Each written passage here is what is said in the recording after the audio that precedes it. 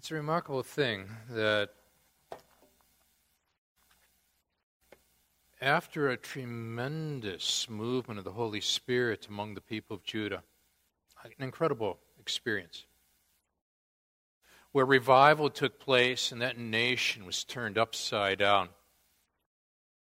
You would expect, wouldn't you, that there would be a time of peace and tranquility and good days would have now emerged. But lo and behold, the Assyrians attack. How do you explain it when you have been on the mountaintop with God, and it seems as though before you can blink your eyes, you've been transported down into the valley of the shadow of death? And yet that, in essence, is what is now occurring here with the people in Judah in the 32nd chapter. As you're turning there, you're reminding yourself that last week we looked at one of the most significant and powerful expressions of revival in all of history found in that 30th chapter under Hezekiah. But it seems as though before they could even catch their breath, here come the Assyrians, and they're on their doorstep. The Assyrians, relentless. The stories are told. The atrocities are well marked in history. The Judaites are vulnerable. You ever feel vulnerable? We pick it up in verse 1 of the 32nd chapter. After all that Hezekiah had so faithfully done, catch the irony here? Let me start that again. After all that Hezekiah had so faithfully done, Sennacherib, king of Assyria, came and invaded Judah. He laid siege to the fortified cities, thinking to conquer them for himself. When Hezekiah saw that Sennacherib had come and that he intended to make war on Jerusalem, he consulted with his officials and military staff about blocking off the water from the springs outside the city, and they helped him. A large force of men assembled, and they blocked all the springs and the stream that flowed through the land. Why should the kings of Assyria come and find plenty of water, they said. And then he worked hard repairing all the broken sections of the wall, building towers on it. He built another wall outside that one and reinforced the supporting terraces of the city of David. He also made large numbers of weapons and shields. He appointed military officers over the people and assembled them before him in the square at the city gate and encouraged them with these words: "Be strong and courageous. Do not be afraid or discouraged because of the king of Assyria and the vast army with him. For there is a greater power with us than with him." You should underline that. For there is a greater power with us than with him. With him is only the arm of flesh, but with us is the Lord our God to help us and to fight our battles. And the people gained confidence from what Hezekiah, the king of Judah, said. Man's got credibility, and he's led them before God, and now they're going to have to depend upon God. Let's look to our Lord in prayer. Now, Father, I want to pray right now for anybody who feels as though they live in what we might describe at this moment as threatening times. Times where it seems as though they have descended from the mountaintop into the valley so rapidly they can't even catch their breath. They've tasted the blessings, and now it seems as though they're staring at the curses of life and trying to find God. And then we process what we've just seen in this video. The God who could be found in the midst of the fog.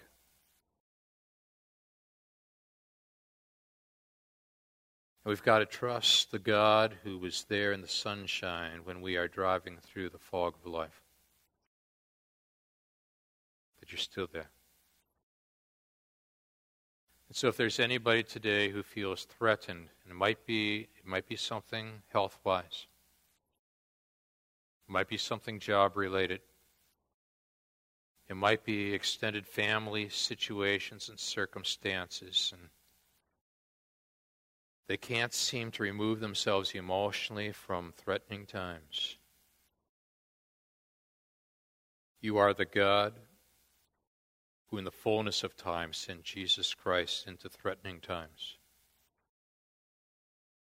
to die on a cross to save us from our sins. He didn't avoid the threat of suffering and death. And because of that, 3 days later, he was raised from it. And we put our faith and trust in that one who conquers. So it's that tremendous sense of assurance and conviction now that drives us into this text and challenges us to build a bridge from that 701 BC moment described in these verses into the 2013 lifestyle of today for us personally. Warm these hearts. Engage these minds. Shape these wills. Father, we've come here again to see Jesus and him only. We're praying these things still again now in Jesus' name. Amen. You're watching the news over the last 72 hours, and you've noted right away that the United States has issued global travel alerts, and it's due to the Al-Qaeda threat, and that 22 embassies thus far have been closed over the course of these days. Checking some news between second and third service, I was struck with the fact that Senator Chambliss of Georgia, who of course is on the Senate Intelligence Committee, has said that we have not spotted such chatter pertaining to terrorism even before 9/11. And so with all that in mind, the thinking Christian begins to ask some serious questions once again, because we have to understand the truth of Scripture and the times in which we live and build a bridge. And the question is, why is this occurring at this particular juncture on the calendar? In our Christian Perspectives series, occasionally we've done series on the Middle East on Sunday nights or on Islam in particular. And for those that have been tracking and processing, this is the 27th day of the month of Ramadan.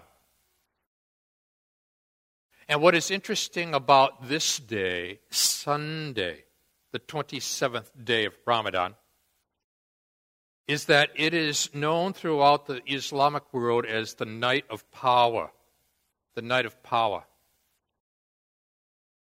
Because they believe it's when the first verses of the Quran were revealed to their prophet Muhammad. Interestingly enough, by all of Al-Qaeda's would-be martyrs, they also view this as a significant day to die, because it was the day that Osama bin Laden signed his will in December of 2001. He chose this day in Ramadan. And so now, if I am looking at the clock correctly and trying to project it as to the time period right now throughout the Middle East, we're right in the last minutes, or maybe have just passed, that hour of their power. And yet at the same time, times of threats do not merely occur on a global level. They occur as well on a personal level because some of us get medical news that we don't want to hear. Or some of us go on a particular site to check our balance and we realize we're lacking what we need to pay that significant bill. And some of us are looking at a job situation that at best is precarious. And so we find ourselves, even at that very personal level, wrestling with the emotional state of what we might describe as threatening times. What we want to do is to understand that even in the days of prosperity, you've got to prepare yourself for the days of adversity. And Hezekiah understood this all too well.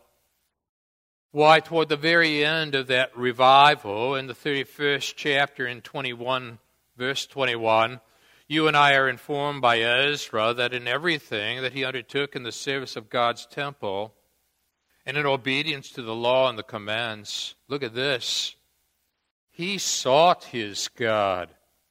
Do you do that?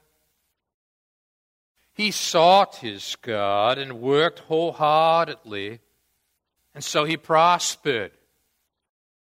But shades of Job, who now looks at this situation and in the midst of prosperity pulls the trigger on a day of adversity. And so what I want to do with you now is to work with that tension of prosperity and adversity in our own personal experiences. And ask ourselves, why should this happen right after a time of revival? But then again, ask, why shouldn't it happen after a time of revival?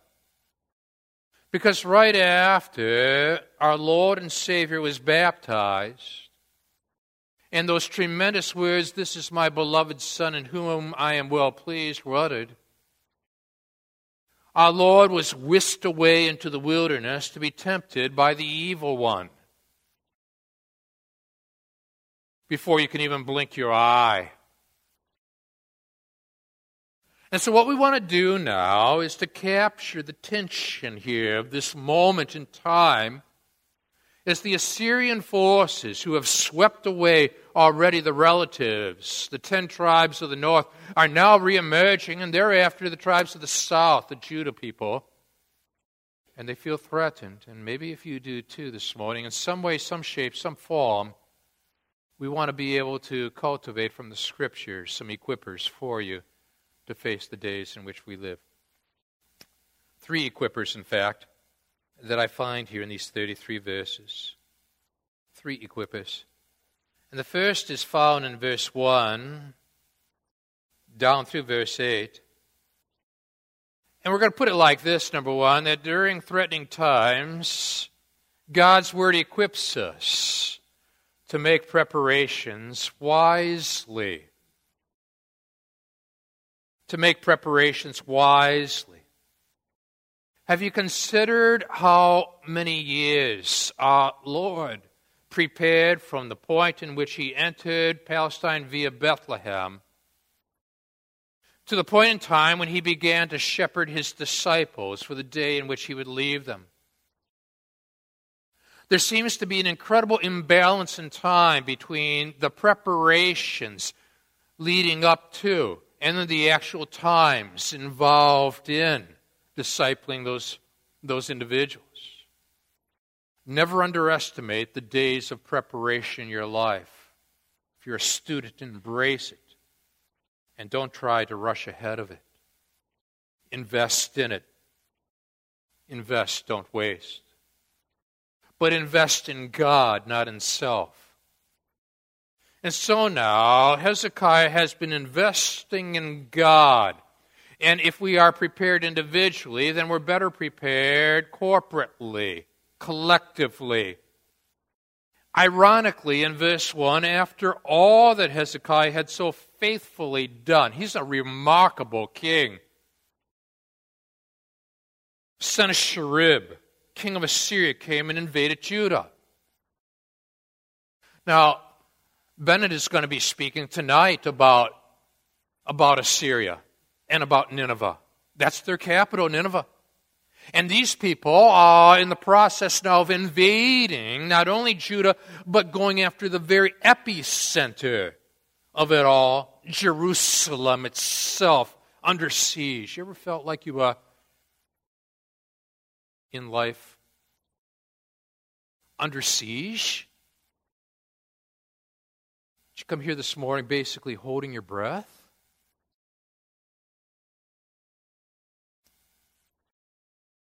Invest during the days of prosperity in preparation for the days of adversity. Because we live in a sinful world. Hezekiah did. And so in verse 2, when Hezekiah saw that Sennacherib had come and that he had intended to make war on Jerusalem, which is the city of peace, ironically, he consulted with his officials and military staff about blocking off the water from the springs outside the city, and they helped him. A large force of men assembled, and they blocked all the springs and the stream that flowed through the land. Why should the kings of Assyria come and find plenty of water? They said. When you are preparing yourself in threatening times, make certain that, like Hezekiah, you are consulting with people who are skilled in the areas in which you are currently in need. When Hezekiah saw that Sennacherib had come and that he intended to make war on Jerusalem, he consulted. And so this may be a medical consultation. It might be a relational consultation, a pastoral consultation.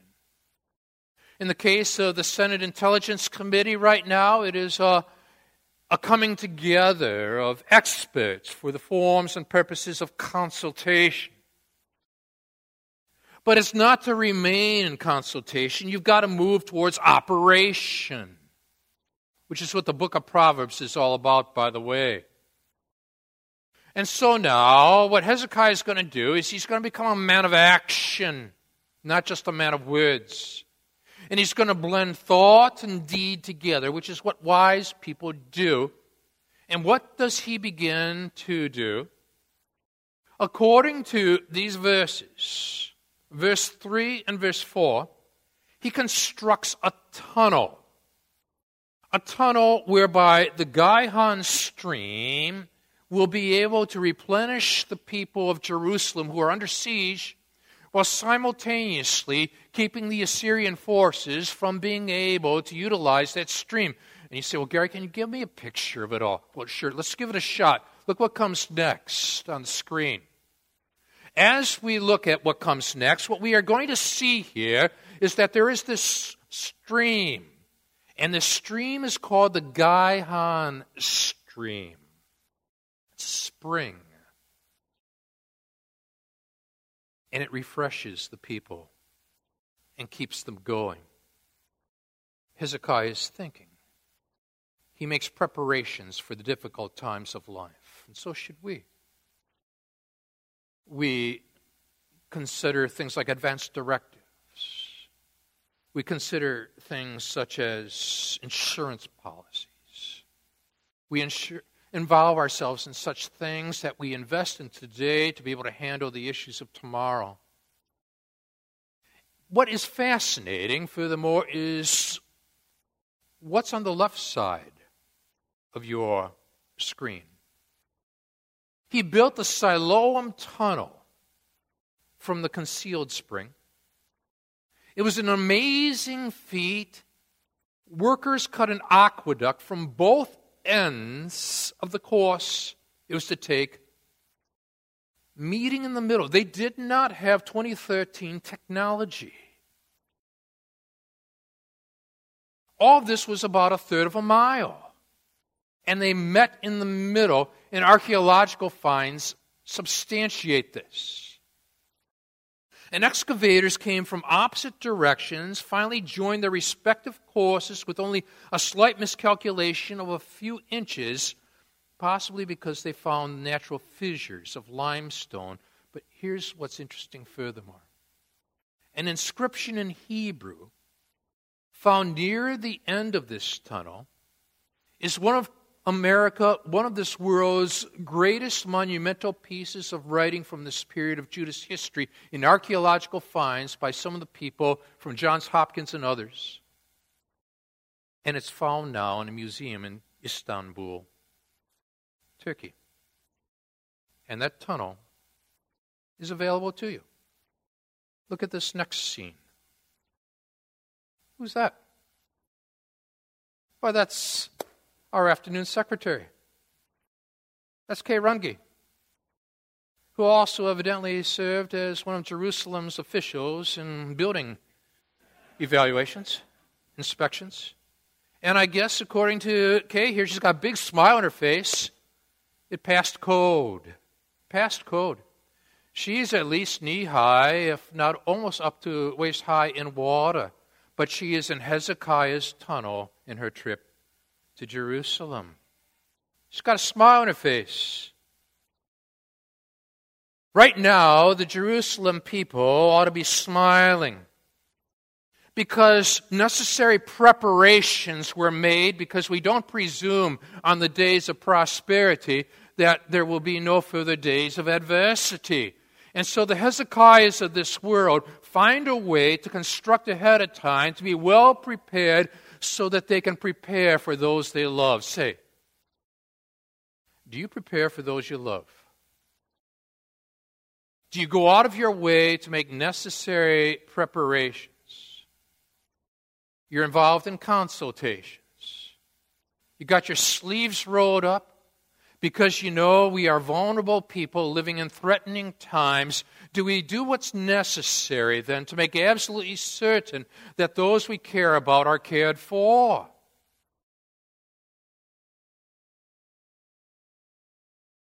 During threatening times, God's Word equips us to make preparations wisely. But that's not all. Look at this next slide. Ponder the significance of that as you read from verse 5. Verse 5 says, "Then he worked hard repairing all the broken sections of the wall and building towers on it." The wall had been in ruins. The people were vulnerable. Sennacherib and his forces would have found easy entrance into Jerusalem. The wall was in disrepair, evidently under the leadership of Hezekiah's predecessor, his father, Ahaz, who had turned away from God. Hezekiah is going to do a 180 on his father's doings. Hezekiah was not raised by godly parentage. He's a remarkable man because neither his father nor Hezekiah's son walked with God. They walked away from God. There's Hezekiah in the middle. But God's grace is operative. Ever have loved ones walk away from God? Remain true no matter what they do. Hezekiah remains true. And so here we find in verse 5 is that he's building actually towers now upon the broken sections of the wall, built another wall outside that one, reinforced it with supporting terraces. And what is absolutely astounding now, as you and I consider even furthermore what we're examining at this point, is that this broad wall that Hezekiah built outside the city was about 65 meters, which has also been excavated in the old city of Jerusalem. And it matches the time period in which Hezekiah ruled.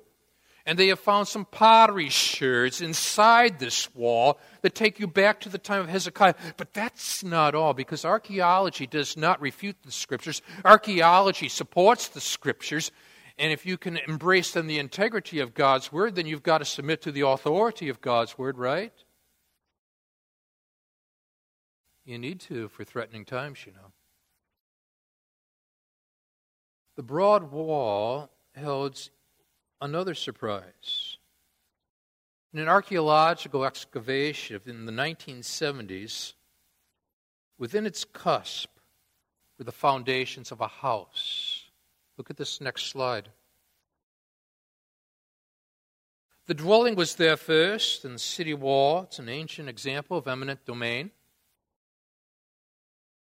was forced to slice through to achieve topographical advantage. But what fascinates me is what Isaiah, Hezekiah's prayer partner, said in his writings.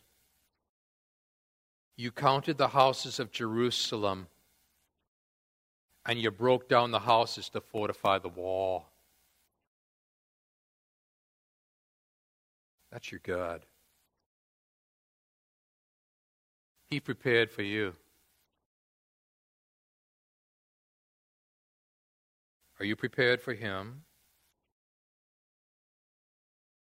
What's your spiritual preparation like? Just before President Eisenhower died, Billy Graham was invited to visit him at Walter Reed Hospital, Washington, D.C. area. He was told by the medical personnel that he could only stay 30 minutes. But when he was about ready to leave, President Eisenhower, you know that big smile you see, pictures of Ike, asked if he could stay a little longer. Billy Graham writes, when the 30 minutes were up, the president asked me to stay longer and said to me, Billy, I want you to tell me again, how can I be sure my sins are forgiven and that I'm going to heaven because nothing else matters to me now?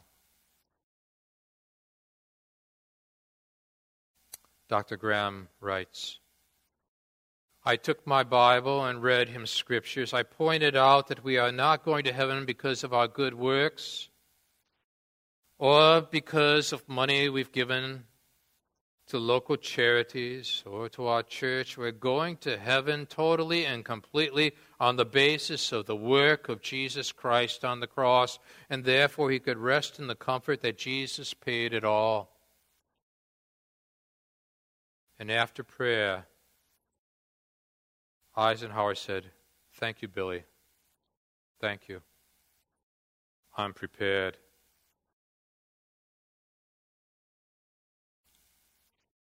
There is biblical wisdom in spiritual preparation for the threatening times of today and the final breath still to come in our tomorrows. During threatening times, God's Word equips us to make preparations wisely. So if you've come here today and you're not certain whether or not you're prepared to meet our Lord, let me just simply say that Jesus died for your sins, yours, mine. And the only basis you have to come into His presence for all of eternity is to put your faith and trust in Jesus alone for your salvation. Have you done that? It's the greatest preparation you can make. So we look at these and we're struck with the fact that what Hezekiah saw here was vulnerability within the wall structures. And the wise person takes time to evaluate the vulnerabilities of our lives, individually, family-wise, church-wise, nation-wise. As a Senate Intelligence Committee right now examines the latest chatter and ponders vulnerabilities. Likewise, you and I, when we evaluate ourselves, what we do is we ponder vulnerabilities and make certain that the walls of our lives, likewise, are constructed adequately for assault in threatening times. If you've done that, or you're doing that, and you are disciplined in spiritual preparations, then we're ready then for this next, what I will call, biblical equipper. The number two, during threatening times, God's Word equips us to evaluate accusations discerningly. Jesus Christ faced accusations in his own threatening times. His opponents pointed fingers at him and spoke of things that Jesus Christ did not say. Applied statements that Jesus Christ should never have been labeled. It's very important that a believer develop what I will call the ability to discern. To discern between true and false, to discern between right and wrong in this increasingly gray culture. Now, Jerusalem is under siege. And I find when people are under siege, they're extremely vulnerable to their fears. Extremely vulnerable. And they're quick to take dogmatic statements to heart. And they're about to hear some dogmatic statements. But the local news there in Palestine is informing them that Sennacherib's forces have now positioned themselves in the city of Lachish. Look at this next slide that appears now on the screen, if you will. As the accusations are being delivered and you're evaluating accusations discerningly, look at this archaeological find. Look carefully. See if you can distinguish the features here. There is a king seated on a throne. Well, that's Sennacherib. Archaeological excavations from Lachish, Jerusalem, and Nineveh, which Bennett will be speaking about tonight. Nineveh show this scene as people are being paraded past Sennacherib. Look at this next slide. Do you see those people that are extended horizontally? They're being carried and stretched out on ropes, paraded before the king. Reminded now that they have a so-called sovereign. Judahite prisoners taken from where? Lachish. Time 701 BC. Verse, check it out. Verse 9. Later, when Sennacherib, king of Assyria, and all his forces were laying siege to Lachish, Assyrian warriors with Judahite prisoner at Lachish, he sent his officers to Jerusalem with this message for Hezekiah, king of Judah, and for all the people of Judah who were there.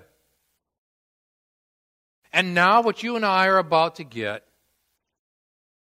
is a high level of propaganda. Their officials now stand on the Jerusalem walls. Who is most vulnerable to propaganda? The people who live on the Jerusalem wall. In today's modern cities, take New York City or Chicago City, for example. Typically, your poorest of people are at the epicenter of the city, in the very core center of the city. It's called urban segmentation. But the opposite was the case in that time period. The poorest of the poor and the most vulnerable were on the city walls, and the richest were in the core of the city. Why? Because those whose homes were on the walls were the first to be taken captive from invading forces. So now, where does Sennacherib send his officers? To the people whose homes are on the wall, around the wall. In other words, he's looking for vulnerabilities. Likewise, what you and I need to do is to be able to examine very carefully the vulnerabilities of life in our family, in our own souls, in our nation. Because that which is opposed to God's will certainly works hard on vulnerabilities. And so now, propaganda is delivered in verse 10. One of these officers gets up and he proclaims to those in Jerusalem on the walls at this point, and these words will then be carried into the core of the city. This is what Sennacherib, king of Assyria, says. On what are you basing your confidence that you remain in Jerusalem under siege? When Hezekiah, notice he didn't say King Hezekiah, this Assyrian ambassador. When Hezekiah says, the Lord our God will save us from the hand of the king of Assyria, he's misleading you to let you die of hunger and thirst. Did not Hezekiah himself remove this God's high places and altars, saying to Judah and Jerusalem, you must worship before one altar and burn sacrifices on it? Does he have insider information? Are there traitors in Jerusalem? Are the Assyrians, is there a pipeline whereby info is being passed that he could say this? Because during the Great Revival, Hezekiah tore down the altars that his unbelieving father had erected, the altars to Baal, and established one central altar, and that to Yahweh God.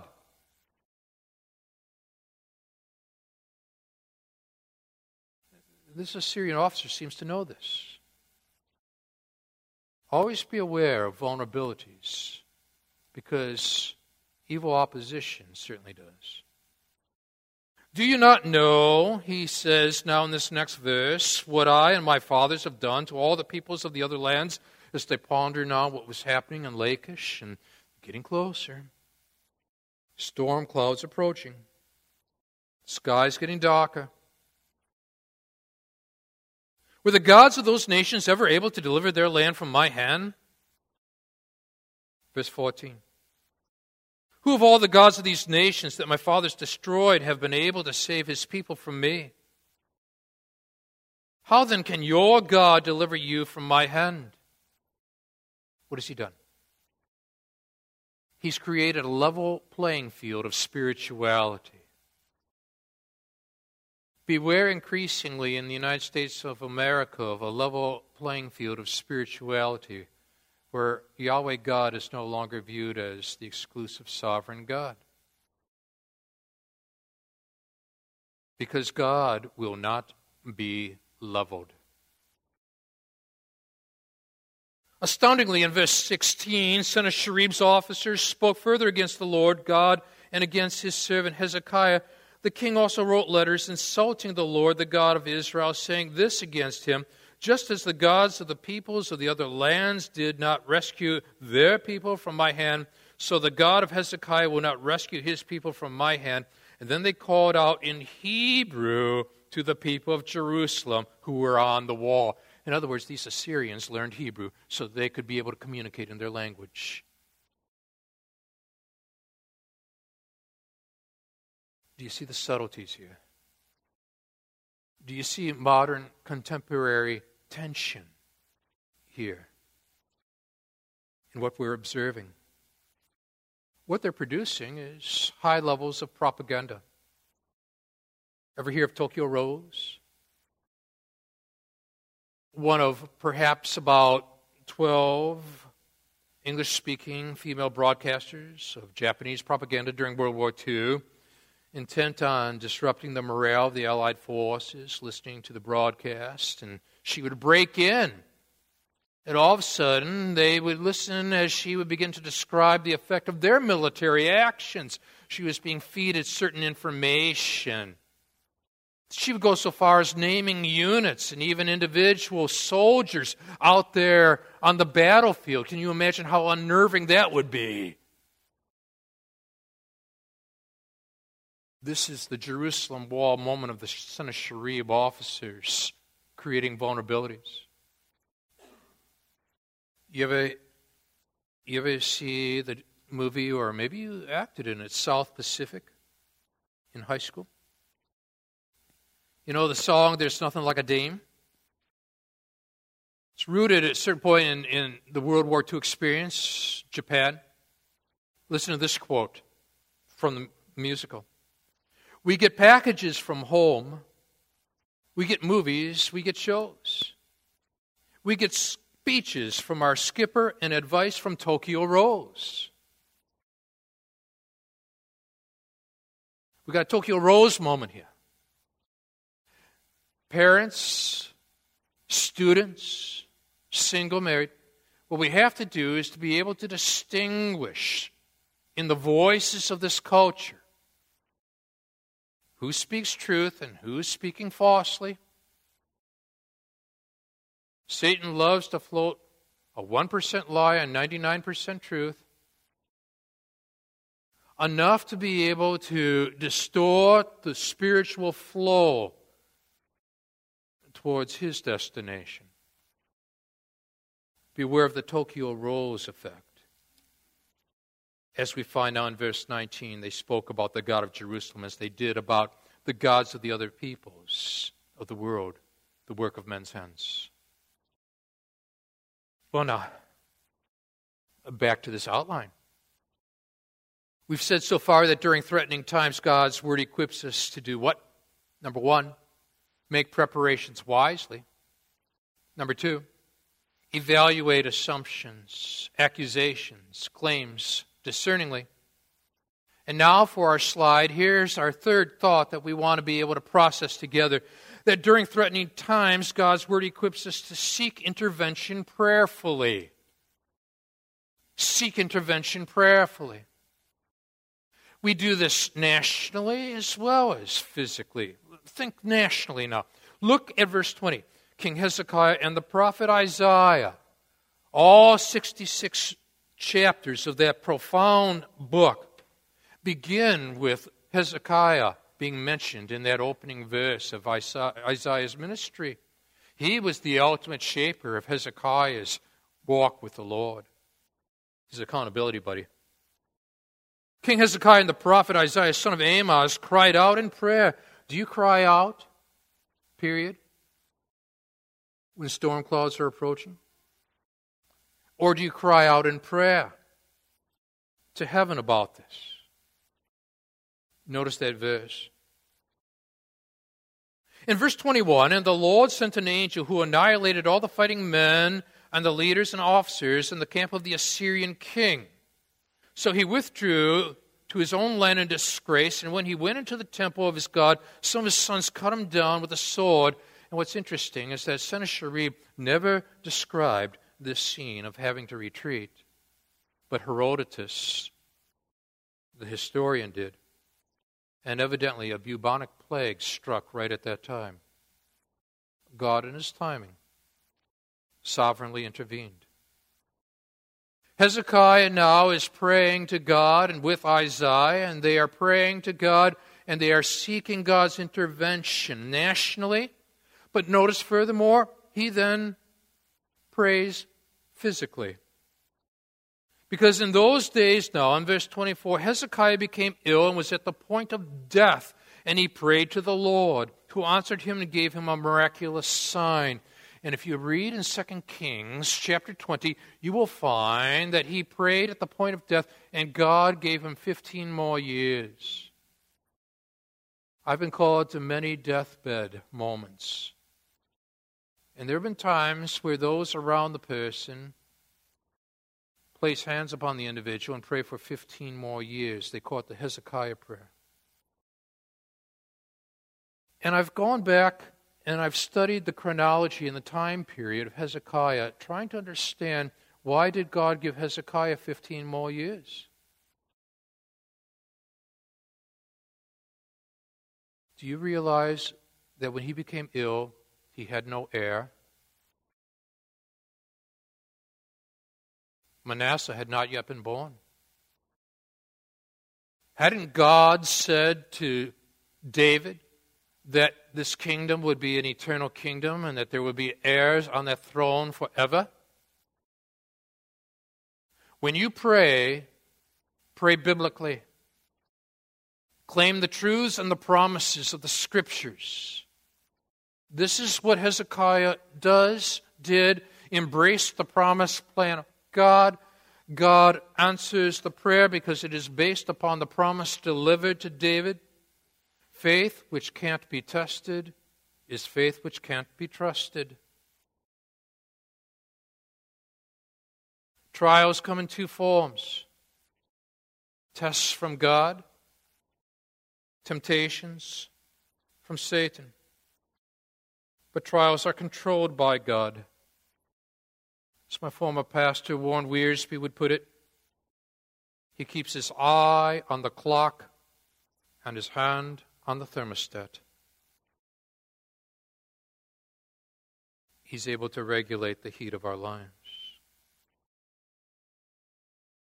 And when we pray in this way, we pray to a God who can intervene. J. Oswald Sanders, in his tremendous book, Spiritual Leadership, informs us of when I was traveling on horseback in China with Fred Mitchell. We came to a spot that was notorious as a robber hideout. The missionary accompanying us was keeping a sharp lookout when suddenly we came upon a body lying beside the path. The victim was obviously not long dead. The brigands had been at work. A few days later, I received a letter from my wife asking whether we had been in danger on a date and at a time that she named. On that particular night, she had been suddenly awakened with a strong impression I was in danger. She rose and prayed until the burden lifted and peace returned. And on consulting my diary, I discovered that this midnight prayer synchronized with the time we were passing through that robber-infested area, and God heard and answered the prayer for the safety of His servants in the darkness of that night. They call it the night of power. It's the 27th day of Ramadan. But you see, there's one greater than Allah, Yahweh God. And there's a scripture that is completely true, and it's not the Quran. It's your Bible. And when you turn to God's Word, having trusted in God's Son, God equips you for threatening times. As the worship team is coming forward, let me lead us in prayer. I praise you and I thank you for who you are. You are the exclusive, sovereign, righteous God. It is you and you alone worthy of being worshipped. So I'm praying right now for anybody here who, in their own personal, even private sphere of living, feels so overwhelmed with times that seem so intensely threatening. May they take these basic equippers to heart from your word, apply them to life, and live for you. In Jesus' name, amen.